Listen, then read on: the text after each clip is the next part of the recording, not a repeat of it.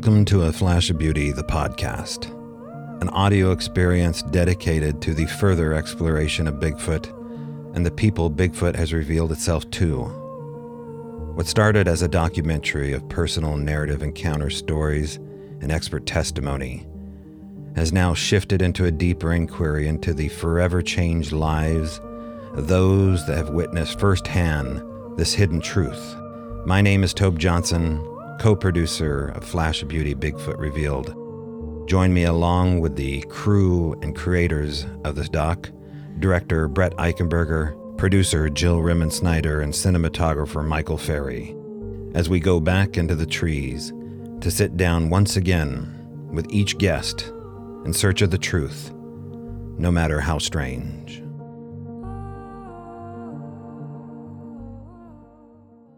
All right, back with me again is cinematographer Michael Ferry, producer Jill Rimmon-Snyder, and director Brett Eichenberger. And today's guest, all the way from Bandon, Oregon, is lead plumber Stan Avery and Bigfoot witness. And I would say that he's the guy that named the darn documentary A Flash of Beauty. So we have a heck of an interview here, guys. Tell me what you thought. Wow, maybe 5 stars. Stan is quite the character, and he is the great collector of Sasquatch stories. They made Stan and then broke the mold.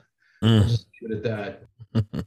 Yeah, when we interviewed Stan for the documentary, that was a documentary in and of itself. I mean, that was a character study and someone who's traveled the world, seen and heard many things, and had a lot of opinions about things. And he is just one of those people that he's such a great.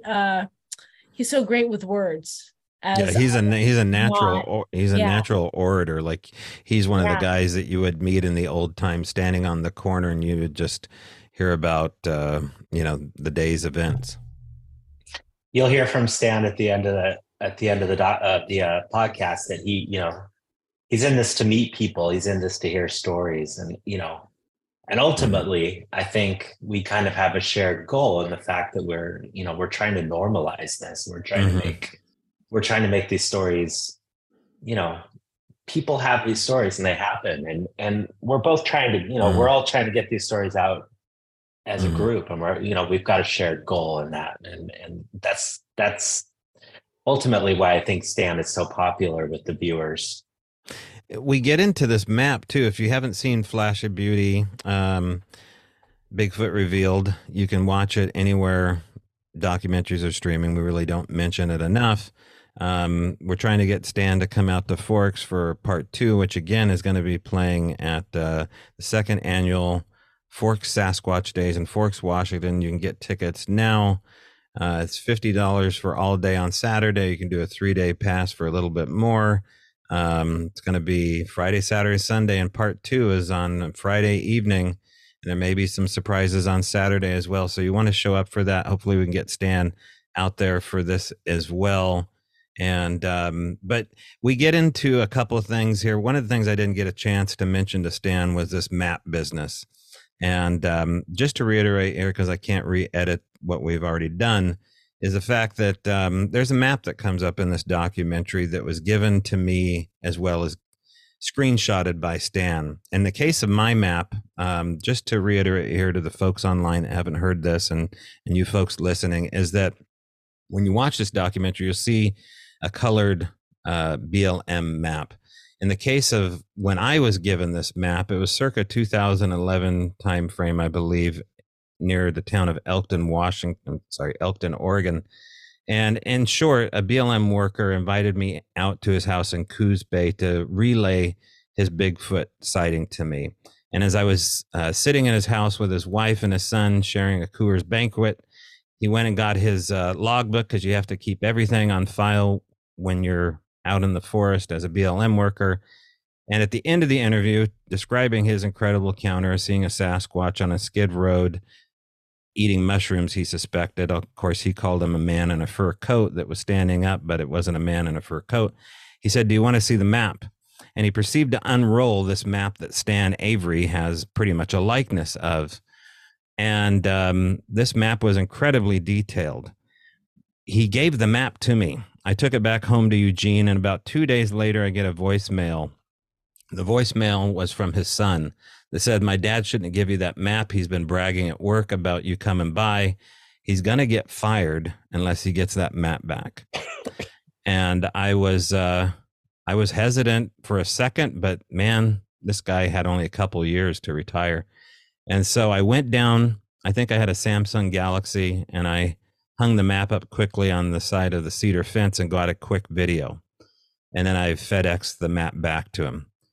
So the map stands as, I guess, credible proof to not only Stan's story, but the fact that government workers know about this phenomena. Stan knows government workers that are also in this documentary. Remind me of the name that gets brought up over and over again, Brett, as far as the government worker that he's referring to in the documentary.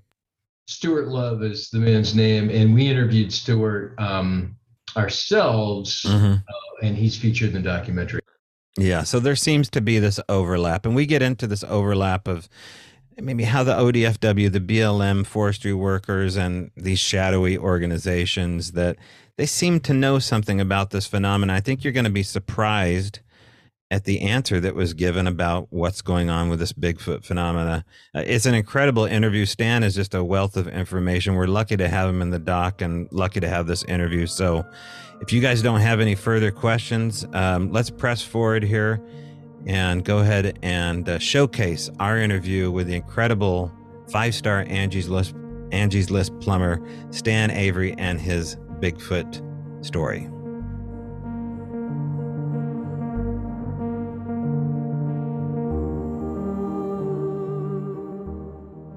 All the way from Bandon, Oregon, Stan Avery, owner-operator of Avery Plumbing. Hello, Stan. Hello. It's great to have you on board here for Flash Beauty, the podcast.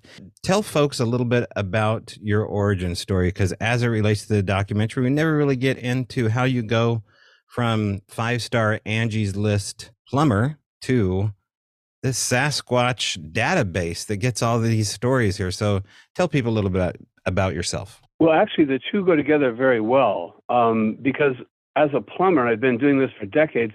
I'm in people's homes all the time, and I have the gift of gab, and we get to talking, and people trust their plumber.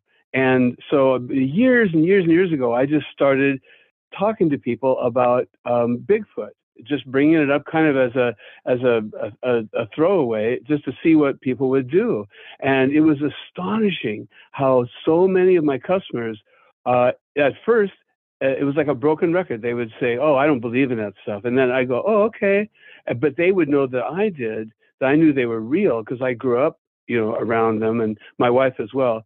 And I'll tell you more about that later. But anyway, what would happen is almost invariably, maybe a half hour or an hour later, I'm doing the plumbing, and they'll come up and go, "Well, here's what happened to me." And they'll tell me their stories. And a lot of them were stories they had never told anyone before. And so I started recording them, and now I've got this really thick file, and I'm still collecting more of them. I actually have a few more that came to me recently that are fascinating. And so I just keep collecting them.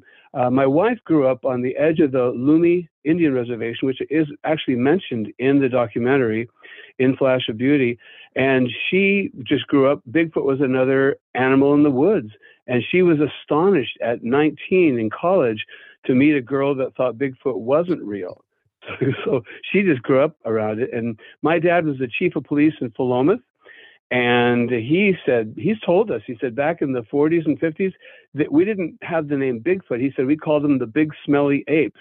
He said there was a family of them that lived southwest of Philomath, and we knew they were there. We kept quiet about it and just left them alone. He said they were huge, they smelled bad, and we just, some of the neighbors would put food out for them. And this was a long time ago. And so he said that's just the way it was, but we didn't want to talk about it because we didn't want people coming in with guns. We didn't want to get the government involved. So we just kind of left them alone. And so, so that's my background. And but now I've got this plethora of reports from my customers, and now there's a lot of other people that have contacted me, and actually there's this amazing observation that came to us recently. I think I mentioned it to the team when they were here. Steve Nibbler, and he had an amazing time watching one with high-powered binoculars just southwest of Roseburg, Oregon. So I have lots more accounts that people are telling me about, and I just keep track of them. Stan, when it comes to the name of the documentary, it's just so cool that in the documentary you just kind of name it, and everyone just borrowed this beautiful title, Flash of Beauty. Tell people about that story. Remind them why there was a flash. It's actually an accumulation of the reports that people have given me of their experience. As you'll learn from this, if I sing this song for you, it's they don't pose for photos, and whenever someone would see them, they're so fast, and that's all you get is just this amazing flash, and they're gone, and then you're thinking, what was that? And that's actually not an unusual experience. That's very common. People will see it, and it'll just be moving so fast, and there's just a flash, but you know what you saw. And it's another thing to convince someone else, because everyone will say, well, it was just a bear. And also, there's a lot of people that I've found that have seen them and wondered what they saw. And then when they would meet other people that knew they were real, then they would go, that's what it was then. I thought, who's going to see a bear sprinting on two legs? And it doesn't make any sense. And there's this huge animal. And so it's been a great relief for a lot of people, but that's just a way that they would describe it so commonly, is they would have this experience where they would just see it running. It would just take off running. And of course, everyone's experience is different, but there is commonality. And so I just said, it's a flash of beauty. You just see this thing and it's amazing. And of course, they're huge. They're rather intimidating. But that's, it's very rare that people get to just like sit and watch one. It's very, very unusual. I had an uncle that used to, my dad's brother, and he would climb up in this tree in this high place and sit for a long time, and he would wait until this family that was southwest of Philomath back in the early 50s would come by, and he would watch them, but very seldom does somebody get to see one at all. Now they see us all the time, I believe, but every once in a while we get to blunder onto one of them. Dan, you bring up a great point. They do. They see us, but we don't see them. I've heard lots of people say that. This is Brett, by the way. I know you're on the phone. Yes, yes. I read something, maybe it was on Facebook or someplace else, where some scientist came out someplace. I don't even know where this guy was based, but he said, oh yeah, Bigfoot sightings are most likely black bear. And, the collective of us here in this podcast tonight know that that's not true. And one of the things that I think we all really loved about you is the quality of the people that have had these sightings is unmatched. I mean, these are pillars of society. Many of these people that are your customers have been your customers for years, and they don't want their names out there, not because of the yeah. Some of them, you're right. Yeah, they know what they've seen, right? Yes. And like some of them are like, business owners, pillars in the community. There was one recently, and I know I've mentioned it to you guys, and I'm hoping he is prepared to be interviewed, but he's like a renowned citizen in the Roseburg community. And he had a sighting. He didn't know they were real.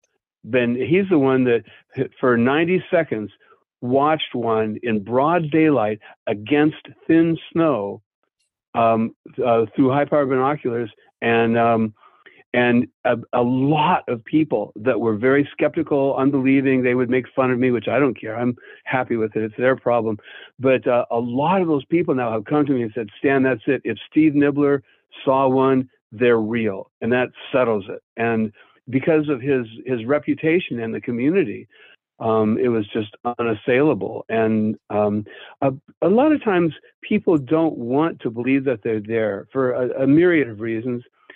Sometimes it's just kind of a fearful thing, but it bothers them. And they want to know that they have a clear understanding of their entire world. And it's ironic, there are so many mysteries to this life. I mean, what percentage of species have we even identified in this world? It's actually, I think, a minority still. It's true. It's true. Stan, you're a pillar of the community as well. I would imagine that this film has brought you out of the woodwork even more so as the Bigfoot guy in Bandon. So has that happened to you? Has the documentary, brought some recognition to you? Yes, incrementally. I mean, I've been doing this for decades and collecting these stories, and I'm an extremely secure person. And so, if somebody says, "Well, I don't believe that," I think, well, that's their problem. To me, it's like silly because there are so many credible reports, and there are so many. There's quite a bit of photography and video clips and things like that. There's no logical explanation for all of that, and so I'm just kind of used to it. But I do have people now contact me and saying, "Well, here's what happened to me." Actually, I had one just very recently. That a woman that works at the bank here, and she tied together because she trusted me, and she said, "I know you want to know this," and she tied together a mystery from 20 years ago, the girl's birthday party on the Sixes River. It's quite an account, and it was left kind of like completely unfinished. The story was just kind of hanging there until just very recently. And finally, the woman who clammed up came forward and said, "Okay, here's what happened to me." And there were these, I don't know if you want me to tell you all the details of it. It's an amazing account. Yes, please. I think we Okay. all. All right. So 20 years ago, there was, I'll be brief, there was a birthday party way out in the woods in this home on the Sixes River. And two of these girls decided, let's be adventurous and go for a walk. And so they went walking down this trail way off into the woods during the day.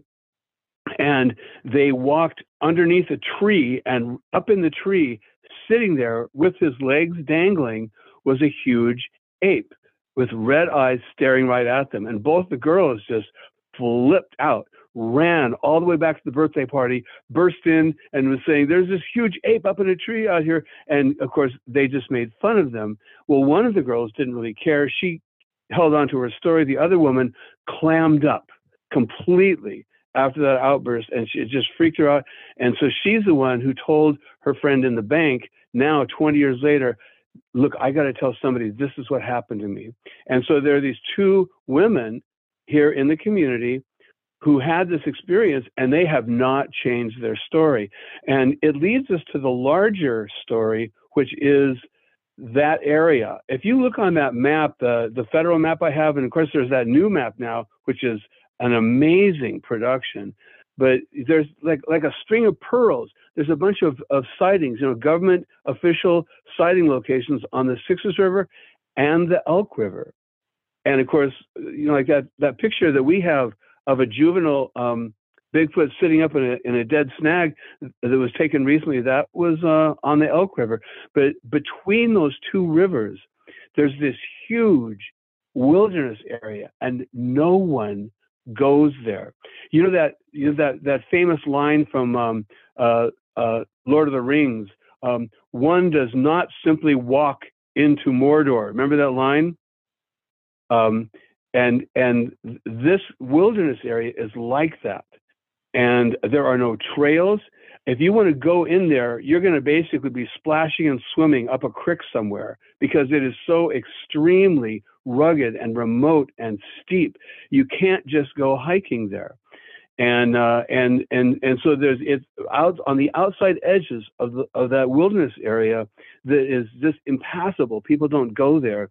Well, I've been there a couple of times, and boy, I tell you, well, I went there with my wife, and the Bigfoot that made it really clear to us, you had better leave now or you're next. And we had a terrifying experience in there, and we left and never went back there.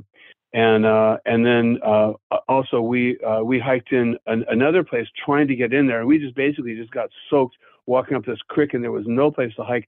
On the way out, near the mouth of the creek, we ran into a couple of forestry officials that were measuring the gravel for the salmon spawning, and they were astonished. They said, "We've never known anybody that has ever been where you guys were." And they said, "What's it like?" And we told them it was terrible, not a place to go hiking. But so there's this huge wilderness area between those two rivers that the Bigfoot can hide in. And actually, back in the 1800s, when there were gold mines on the Sixes, that was where they had those battles. And Teresa, my wife, she does this huge amount of research, and she's researched all these old publications where you have to go into these archives in the library and look at these local newspapers from the late early 1900s. And she's found a number of articles that speak very mundanely about the big apes, and that they live back there, and there's a whole tribe of them that live at the headwaters of the Sixes River. And the Indians, of course, we know the Indians always just recognize it as who they are. There's just these big dangerous creatures that live way off in the woods, and they had different names for them. That's, I think, where the name Sasquatch came from. But anyway, that wilderness area there is just a perfect habitation for the Sasquatch, because no one goes there. And the one time that Teresa and I went there, we actually had to have rope and rappel in. It was so steep, and we got in there, and then we were going down this crazy crashing creek.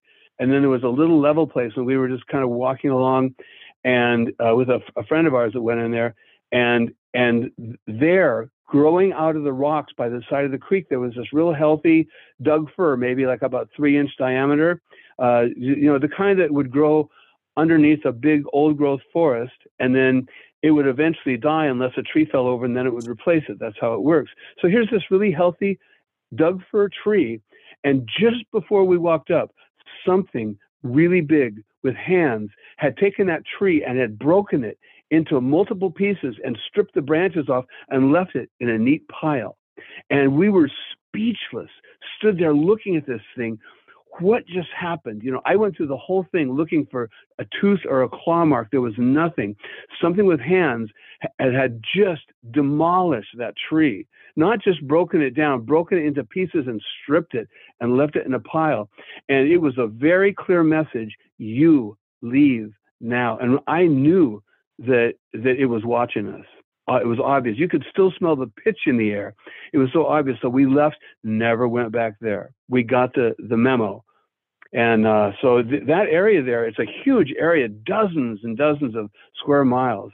And boy, people that doubt, how could the Bigfoot be hiding? Well, all you need to do is just take one airplane trip over the forests, and you look down and you think, yeah, plenty of room to play hide and seek. Absolutely. Stan, I was just looking at a map of the Sixes River, and it was following it up into the Coast Range going east. And it's winding, it switches back. I mean, you're talking about It's some of the most remote wilderness in the state of Oregon. And you're exactly right. There is plenty of area for them to hide. Yeah.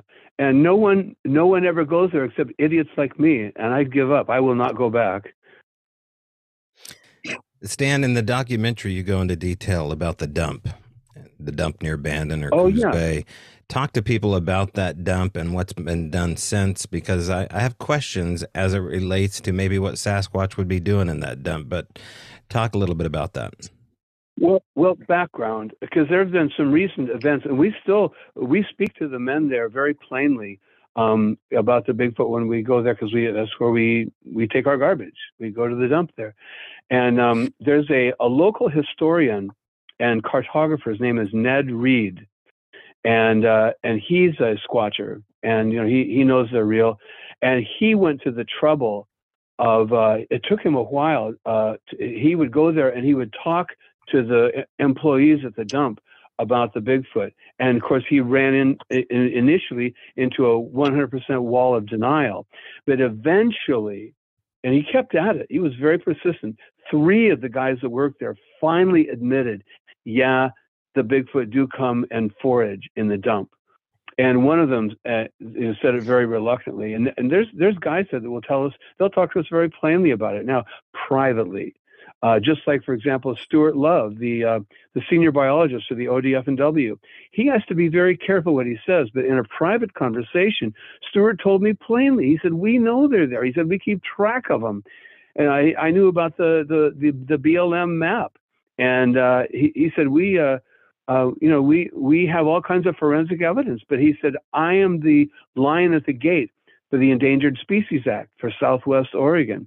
And he said, if we ever admit publicly that the Bigfoot are real, he said, it will open such a can of worms. He said, we would have to lock up all the land from Sacramento to Alaska. He said, good governance is to keep it as a legend. And that's what we do. They do the same thing with the ivory-billed woodpecker in the southeast of the United States. There's all kinds of people, just like Bigfoot, that have they get video recordings, audio recordings. They have a very unusual call, and they have photographs. There's a lot of people, the locals, know that the ivory-billed woodpeckers are there. It's a really large woodpecker that is listed as extinct. The government knows they're there, but they keep it listed as extinct because if they ever admit that they're there, they've got a legal nightmare on their hands in terms of the pulling the trigger on the Endangered Species Act. So Stuart told me plainly, he says, we just we're polite, we're nice to people, but we keep it as a legend, and that's what we have to do, and that kind of makes sense to me. And they don't need our help. And there's seems like a really good populace. If the reports that I've gotten and that you look at the maps, there's plenty of them, because they are, as Stuart told me, Stuart Love, he said they are extremely intelligent and extremely elusive. And he said, my dream job would be if the state of Oregon would finally assign me to do the population count. I would love to do that because that's his job. He said they will never assign me that because they know I would fail, because you can't just go out there and count them like you can. I mean, a cougar they're elusive, but they're dumber than a wall. But a Bigfoot, if he doesn't want to be found, that's not going to happen. And I think a lot of people, they think they see one, or they'll be walking along and they'll go, wait, I just saw something, it disappeared. And I think in many cases, the reason why it looks like it disappeared is because they just go straight up a tree. And they're obviously really good climbers.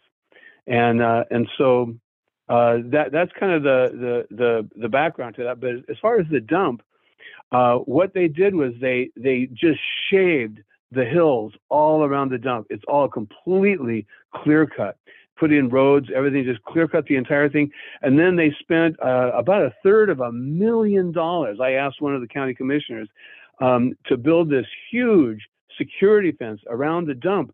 And when I asked them, I said, well, why did you build that? They said, well, we don't want people coming in here and people coming in here and trying to forage and steal things, meth heads or whatever like that. And I just laughed at them. I said, that's ridiculous.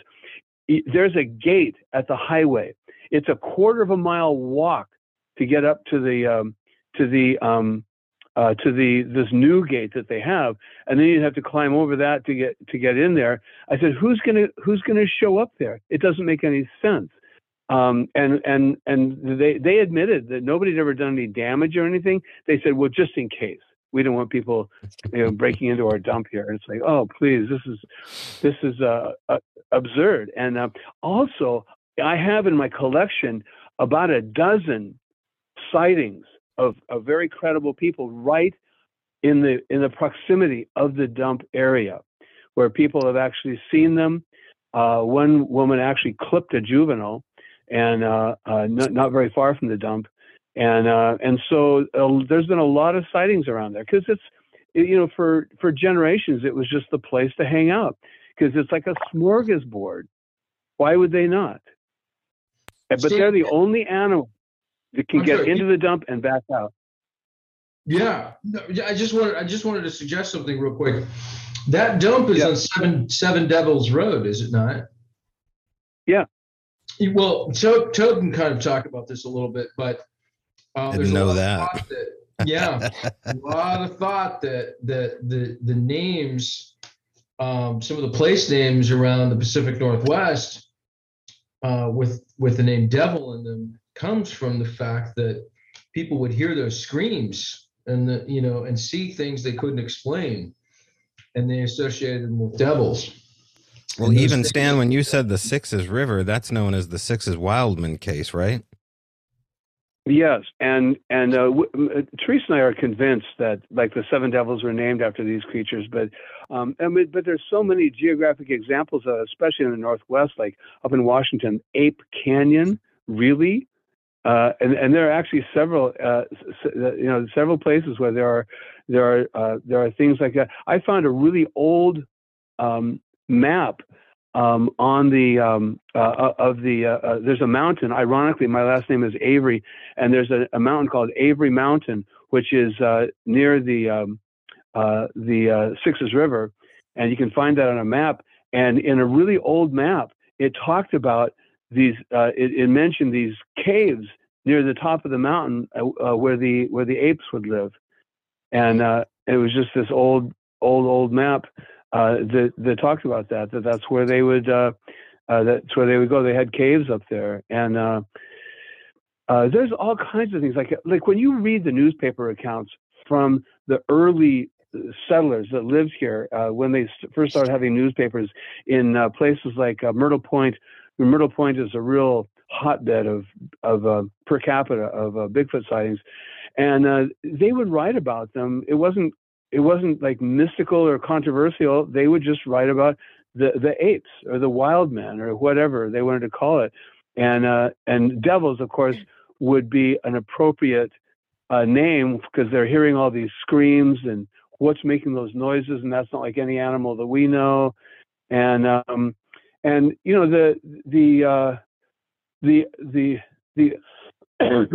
unknown it creates things in our fertile imagination. We tend to exacerbate in our minds, things and exaggerate rather, and what they are like. The unknown mystery just can be inspiring and can be very fearful. And so I think that's just what happens. But I think with very few exceptions, the Indian tribes, it was just another animal in the woods, and they avoided them, and the apes avoided the Indians, and so they got along just fine. But they knew about them, and of course it was included in their art. There's so many examples like that. Really not just here in the Northwest. Here in the Northwest, we've got it's really a rich environment for those creatures, but they're all over the place in Canada, in almost all of the United States, and of course the smaller version in the Southeast United States. They're everywhere, and they're just part of our culture. And when you go back in history and actually look for it, there's a lot of amazing historical accounts. Hey, Stan, you talk about the historical accounts, and you talk about how, like at the turn of the century, how it was kind of spoken freely about in news publications.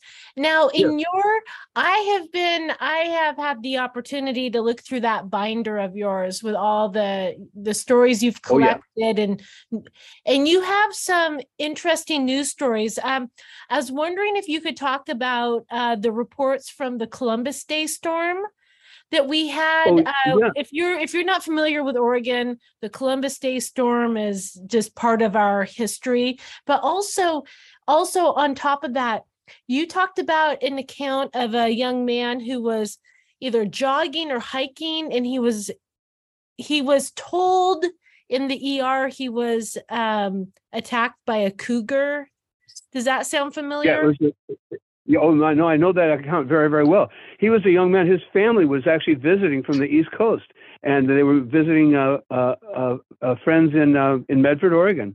And he was a cross-country runner, and so he decided, I'm going to go. He went up north of the city, and there's all these just mountains and hills and roads and stuff. And he was up just doing cross-country running, just like I did when I was young, but I don't do anymore because I just turned 71. But anyway, he was running on a particular road, and he slipped on the edge of the road. There was just a boulder there, and he slipped and he fell down the hill a little ways and hit his head. And I read a detailed account of this, and it knocked him out. And when he came to, there was his head was bleeding, and he put his arm up, and he wiped his forehead with his arm and got blood on it. And squatting just up above him, not on him, but just up above him, was an ape, a huge ape with actually was light colored, and it was watching him. And as soon as he woke up, it jumped down, it grabbed his arm, snapped it off at the elbow, and just ran off with it, apparently as a snack. I mean, he didn't know it. It was just ran off, and he was in shock. He made it up to the road, and then serendipitously or providentially, a forest worker was driving by and saw the young man there laying by the side of the road, picked him up, took him to the hospital. And then in the hospital, he told them, when he was recovering, exactly what happened. He told the officials there, and they basically changed his story for him, and just said, there was an official report, and that this cougar, and a cougar isn't going to do that, isn't going to like remove your arm.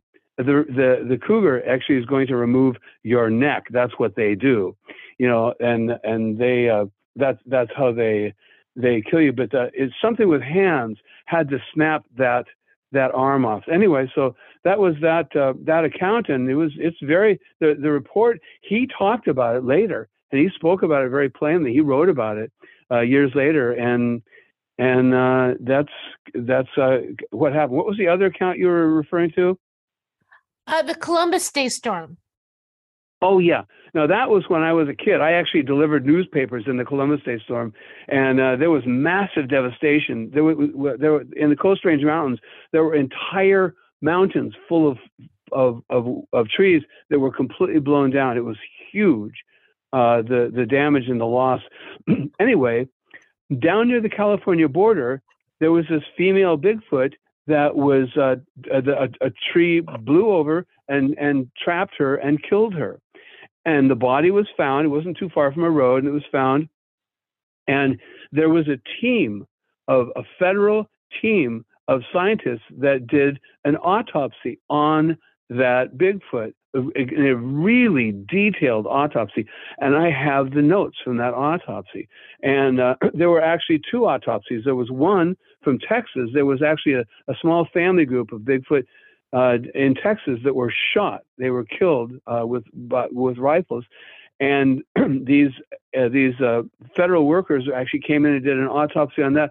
I have the notes from both of those autopsies. And what happened was the man who was the federal scientist, he retired and lived in, he was in Colorado, and he died. And his brother found his report of these autopsies in all of his papers. He was going through his brother's papers, and he found these. And he thought this is astonishing. And so he actually disseminated them. He said, "This is amazing. People need to know this." And I was able to get copies of those. And it was extremely scientific, extremely technical autopsies of these two creatures. But the one from the Columbus Day storm down near the California border was a female, and they autopsied it. But there have been so many accounts. Like, how many reports are there of like where somebody will hit one on the road, like a truck driver will smash into one, and then they stop, and then the people come and pick up the body, and you never hear about it again. It's all obfuscated. It's all covered up. And Stuart Love, as I said, explained to me the reason for that. Because if we admit that they're there, we've got a problem, Houston, because what are we going to do about the Endangered Species Act? And so it's just been covered up. But when my, like 100 years ago, they weren't trying to cover it up. They kind of would ignore it, but you can read the way they wrote about it. It wasn't some government secret. It was just something you hear about, but it's like there's a lot of mysterious creatures like that in the world. Bigfoot is not one of them. The reason Bigfoot is of note is because it's big, and like, for example, there's ring-tailed ferrets on the Styx River, but they're not officially there, but people see them every once in a while. And so there's animals like that, rare animals. And but when something is 8 to 10 foot tall, it's a bit intimidating. People don't like to know that there's something like that out in the woods. They like a nice, comfortable. We know a black bear is not that big of a deal. They don't get that big around here, and they just they run away usually, and you feel safe with that. And cougars, they'll usually leave you alone. They're very shy. But the apes, that's something that really bothers some people. They don't like believing they're there, and so they like to pretend that they're not there, which is fine. I think the Bigfoot don't mind at all. Stan and I had a chance to catch up before this interview, and we talked, a little bit about how this interview was going to go, and just getting Stan connected with the format. But we also touched on a few things here, and we don't have a whole lot of time left to get into this. But Sure. When I saw the map come in this documentary, I immediately recognized that map from a witness I spoke to, a guy by the name of Don in Coos Bay, Oregon, circa, I believe it was 2010 timeframe. And Stan is the only other guy that I've ever seen have a map like that. Now, Stan, you've had a chance to look at the video I sent you. I don't have the map anymore. As these things go, the paper trail usually is shifty at best, or just completely gets deleted or wiped out or disappears. And this map is one of those kind of things, but I got a video of it. So talk about the map, and Sure. I'm curious about your findings. Yeah, well, the one that I have is not the same one that you have, but it's the same background. And there are some notable differences. Like my map, it's obviously the same BLM map that shows the patchwork of the land, how it's distributed, and the rivers and the coastline and everything. But my map has the roads on it, and that other map does not. But it's obviously the same background. So those two maps were two separate accounts, two separate recordings of sightings, and they may have transposed one onto the other, like recorded on there. But the map that you showed me, it says you are not alone. And the one that I have that was from the BLM office in North Bend, it said backed by popular demand. And both of them kind of whimsical lines that they threw in there. The one that I had, I knew about it for a year and a half, and I was like doing my begging, manipulative, persuasive best to talk one of the federal or state officers that I knew, because I work on their plumbing, et cetera, into letting me have a screenshot of that map. And finally, this one federal officer that was nearing retirement, he said, yeah, I'll do that. So he gave me that screenshot, which you have seen, which is in the movie. And he was very careful, though. He said, don't pass this around here. But at this point, it's a moot point. It doesn't matter anymore. But the map that you have there that's in that YouTube video, that's far higher quality. And it's got a lot more detail. And my map has about 70 sightings. And of course, then the icons are the same on both maps. But Southwest Oregon just has a lot of Sasquatch living here. And because when you think about just anecdotally the number of people, these are only sightings that are officially recognized by the government. And that would be just a tiny tip of the iceberg of what has gone on. I mean, my collection of sightings, and I'm still collecting more.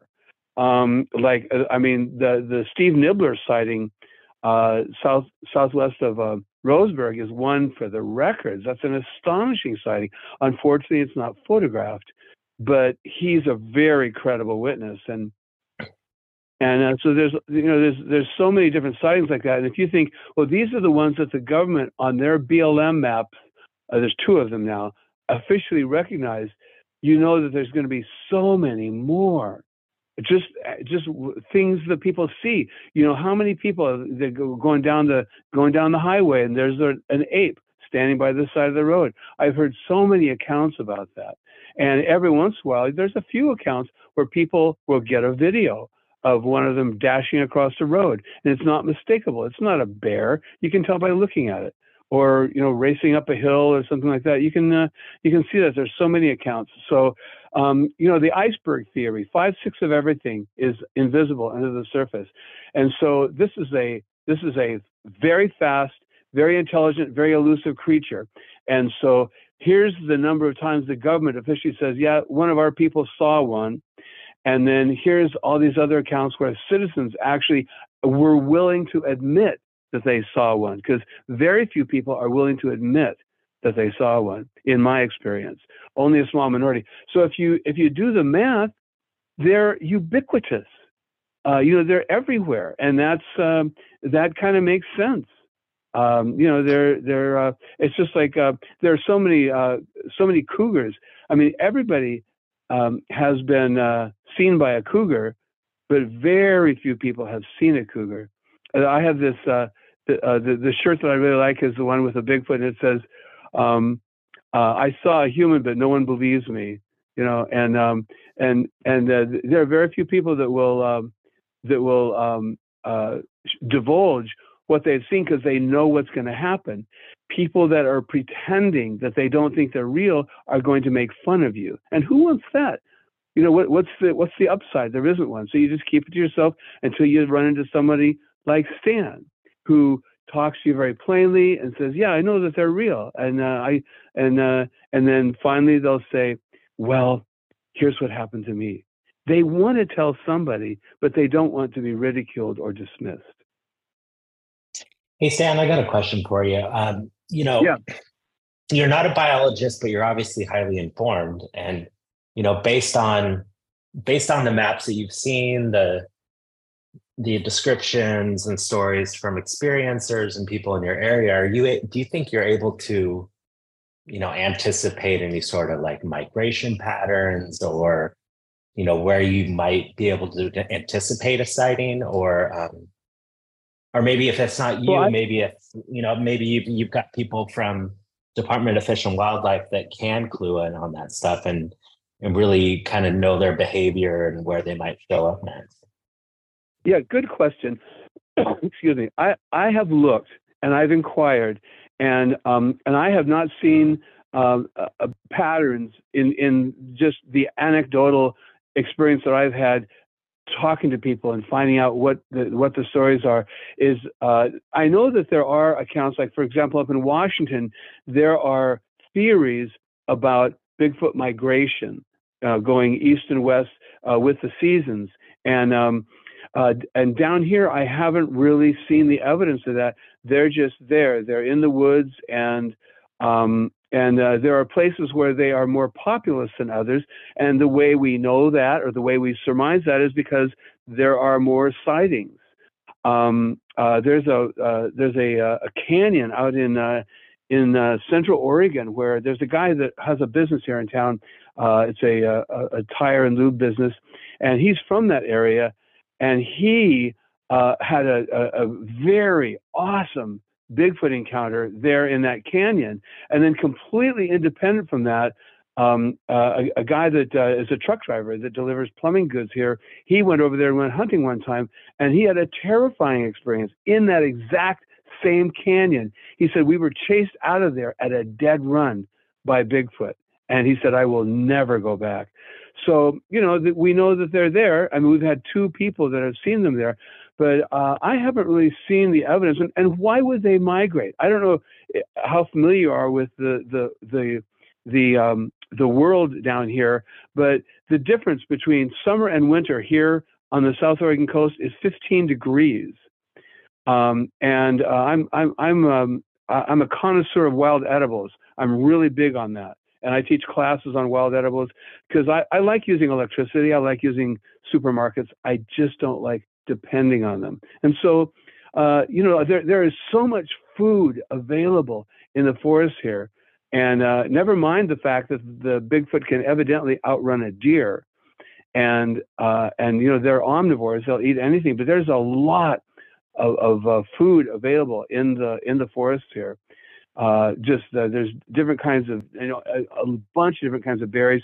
There are 2 different kinds of weight sustaining nuts, and there's all kinds of roots and plants that you can eat. And so the Bigfoot has plenty of food here. And don't get me started about the earthworms. They're giant, and they'll eat anything. So I don't really see a reason for them to migrate. And we know they build shelters. I've had reports of some of the shelters that they've built in this vicinity, very obvious shelters, not made by man. You guys know what I'm talking about. There's so much documentation of Bigfoot shelters, some of them really decrepit and broken down, some of them in pretty good shape. But the commonality is there are no saw or axe marks on any of the wood, and they're built, and they're obviously built as a shelter for something really big. And so, they just live here. They just don't like being around people. They don't like being seen, and they will disappear in a New York minute if they think that you see them. But the thing is that almost all the time, they're going to see you. I mean, there's probably all kinds of times when I've walked very close to one. I would never know it. It's up in a tree, or it's behind a bush, hiding and waiting until I go past. It would be very, very easy for them, as intelligent as they are, to hide. That's what Stuart Love was saying. He said they're so intelligent and so elusive. There's no hope of us ever being able to do a population count, and we know it. And he's the senior biologist for the ODF&W. Stan, throughout I was just going to ask you a quick question. This is Toby. Yeah. Throughout the interview here, we've referred to them as apes. And I wonder along the way here if there's something frustrating calling them apes because of this other conundrum of them being upright and not having a divergent big toe, and having, sometimes people report strange glowing eyes and building shelters and maybe even language if we're going to Ron Moorhead. Are there anything, any reports or anything that strikes a chord with you that talks about a humanity or something beyond ape? Well, I have a photograph of one of their skulls, and it's actually next to a gorilla skull, and they're virtually identical, except the Bigfoot skull is huge. And, they're just really, really big animals. But there are so many, just in the last 40 years, 35 new ape species have been discovered in the world. And do you guys know who Cliff Barrickman is? Yes, we're aware of his name. Cliff Barrickman, Finding Bigfoot on the TV show. I've heard anyway, of him. Anyway, he's quite the scientist, but he went to the island of Sumatra, and they discovered an ape there, and he actually did some of the initial research and documentation of it. And it's about 5 foot tall, and it's completely upright. It just walks upright, has very strange feet. But the local people there, it was on the northern part of Sumatra Island in Southeast Asia, and the locals said, yeah, we know what they are. It was just a common thing, but the outside world didn't know what they were. Here's an example. As soon as the gorillas in Africa were documented, scientifically documented, how long did it take before the man on the street in Europe understood that it was a real species? It was 150 years. It took a long time. People just, they didn't really accept that, and it was very well known. And so there are lots of things like that. But in all of the I've learned that they do have language, and apes do. I mean, that we would call it gibberish. Of course, it's probably not gibberish for them, but they do communicate. And there are lots of animals that have very intricate and articulate communication. It's just not the way that we communicate in terms of with syntax and grammar and things like that. That's extremely complex, and different languages, like even pods of whales. They will have distinct dialects in all their whistles and sounds that they make with each other that are recognizable for each group of whales. They kind of have their own communication style. But everything that I can see in terms of the skeletal remains that have been that can be seen of the Gigantopithecus, it's just an extremely large ape, has the same ape skull, and I don't see them as something like a divergent from Homo sapiens, or a predecessor to Homo sapiens. I don't see any link whatsoever. The missing link, which of course we were taught about that in school, is still profoundly missing. And the whole idea of there being a development where one species, one completely kind of animal, like a reptile, would turn into a bird or something like that. It's an idea, it's a theory, but it has zero documentation in the real world, and in DNA, it's just not there. No, I would. Anyway, I would totally agree with that. And we should mention too that I'm opining here. But, no, that's fine. Yeah, these are apes. And also there are plenty of people that have seen them, especially like I have some friends here in town, and they watched one. It was an obvious juvenile crossing Highway 101 lickety split on all fours. That's what apes do. Especially the young ones. I mean, there's a really great video of an infant Bigfoot from Pennsylvania, and it looks like a spider monkey up in this tree, and the mom, the female, is pacing back and forth underneath. It's a very clear video, and you can watch that. My wife is actually the one that discovered the baby skittering around way up in this tree at the very top of the video. No one even noticed it, and people were it was a video, a really well-known video. I don't know if you've ever seen it before, but people were wondering, well, this looks fake. I mean, why would she be walking back and forth? It was an obvious female. The thing is, just someone in a suit trying to get attention? No, she was guarding her infant that was up in the tree way up above her. And Teresa's the one that figured that out. It's like, yeah, and she actually contacted the people and said, look up. And I think a lot of people that think it just disappeared, it's magical. No, look up. It's going to be up in the tree. And that's my view of it. I don't disrespect the sincerity of people that opine differently, and think that there are supernatural aspects to this. Everything that I have learned is that they're just the same species that's been here for thousands of years, and we find their bones. We find their bones in the fossil record. They're identical, Gigantopithecus. And it's natural for people to attribute supernatural things to them because of the cryptid and mystical nature of the whole thing. It's hidden. But men all around the world have been doing that forever. You can go to any culture. Like I travel in India a lot. And in India, boy, I tell you what, they talk to the cows. They talk to the cobras.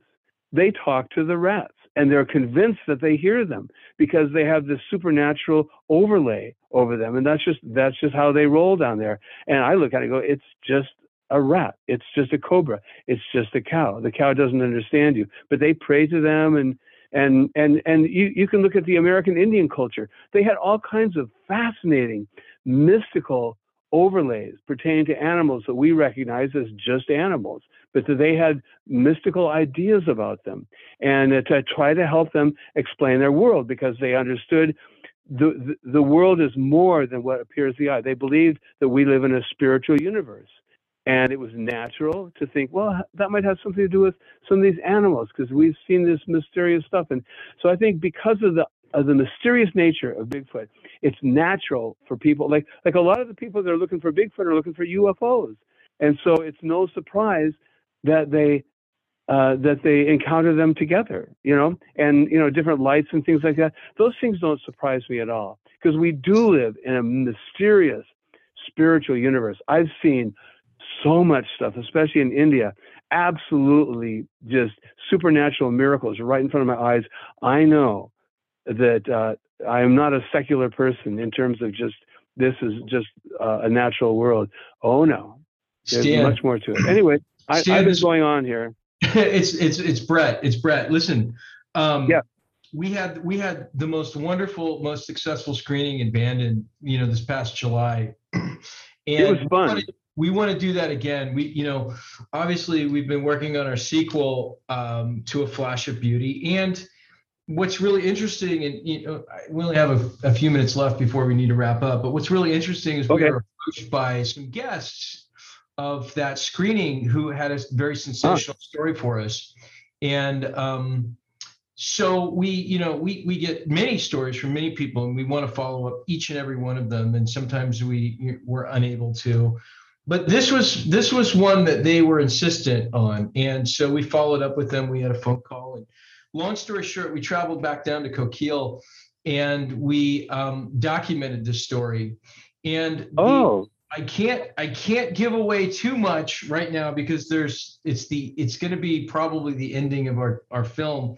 But what I can tell you, Stan, is it is the most supernatural, sensational story that I have ever heard in my entire life. I mean, aside from anything obviously that's biblical in nature, but this story that has happened, and we've heard actually just recently within the last couple of weeks that there's been more extremely strange things happening in the vicinity of Coquille. So I just want to tease you a little bit that we're hot on the case of some supernatural mystery and wonderment, and this is a story that might set the world ablaze. And so we cannot wait to hear your take on it and what some of your thoughts are.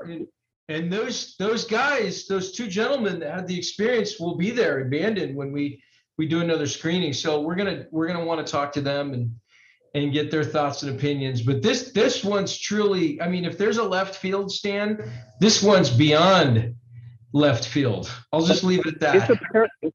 It's a paradox for me, because I'm the respectful counterpoint to the woo factor regarding Gigantopithecus, but on the other hand, you're not going to meet anybody that is more mystical than me in terms of the spiritual universe that we live in. I mean, demons and angels, and I mean, I'm a young Earth creationist. You can't get any more supernatural than that. And Teresa and I, not to overshare here, but Teresa and I have way too many times been put in situations where we had to cast demons out of people, and where we have seen astonishing miracles. And so I know that there are all kinds of spiritual realities in the world. But I want to hear, I want to listen, I want to meet people, and I want to hear what they have to say. And everyone, there's no reason to doubt what they're saying. Why would they make something like that up? Yeah, this is absolutely correct, and that's the way that we feel about these two gentlemen. Who, again, I'm not going to mention any names, but he's both of these guys are pillars of their community as well, and they're well known. And he's a small business owner, and they had this sighting at 10 o'clock on a Monday morning in November, and what they saw was you'll definitely be scratching your head on this one. This is a wild one. Well, also, I hope someday you'll be able to sit down with Steve Nibbler and have him tell you the salient details of that amazing sighting he had with high power binoculars there southwest of Roseburg. Stan, you're more than a theologian, a plumber, a spiritual guru of sorts. You can. Well, also I'm a poet and a fiddler. Well, I was going to bring up the poetry part of yourself, because we have some unfinished business. I've got the song here if you want me to sing it. Well, let me set the stage, because they don't know what's coming. Along the way here, Stan has repurposed some lyrics from a Simon and Garfunkel classic. So without further ado, to close out our show, Stan, why don't you, in tune if you can, I don't know if you want to be Simon or Garfunkel or both, but read this this or sing this song regarding Sasquatch. All right, with the voice I have left, here it is. Hello, Sasquatch, my old friend. I've come to search for you again, because that glimpse of you behind the trees makes me yearn to learn your mysteries, and the footprints you leave planted in the ground still abound, but I prefer some photos. Through rugged woods I hiked around, just hoping for some sight or sound. As I slowly lost the last daylight, a flying boulder landed to my right, and a wood knock made it clear that you know I'm here, tasting fear. But I held on for photos.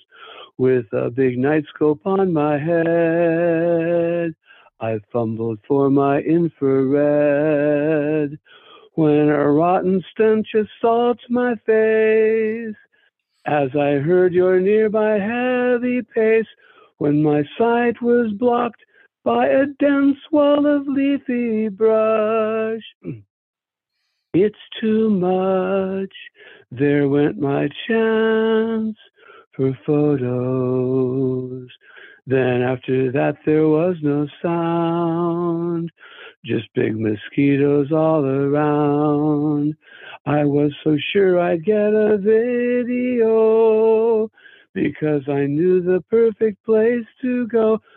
But my only score was a cast of a 10-inch foot on a root, 'cause you don't pose for photos.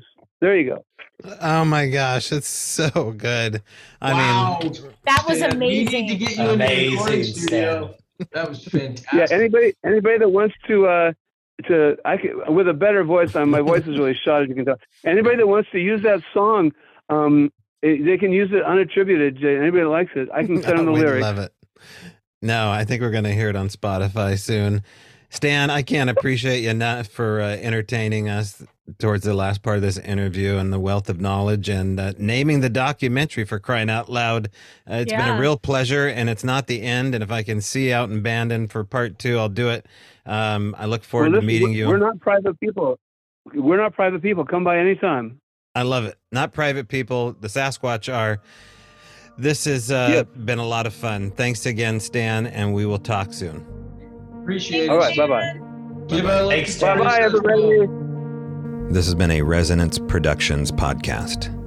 If you have questions, comments, or your own encounter story you would like to relay to the show, email us at bigfootrevealpod@gmail.com. Also, if you're just discovering us, you can watch our documentary, A Flash of Beauty, Bigfoot Revealed, on most major video streaming platforms.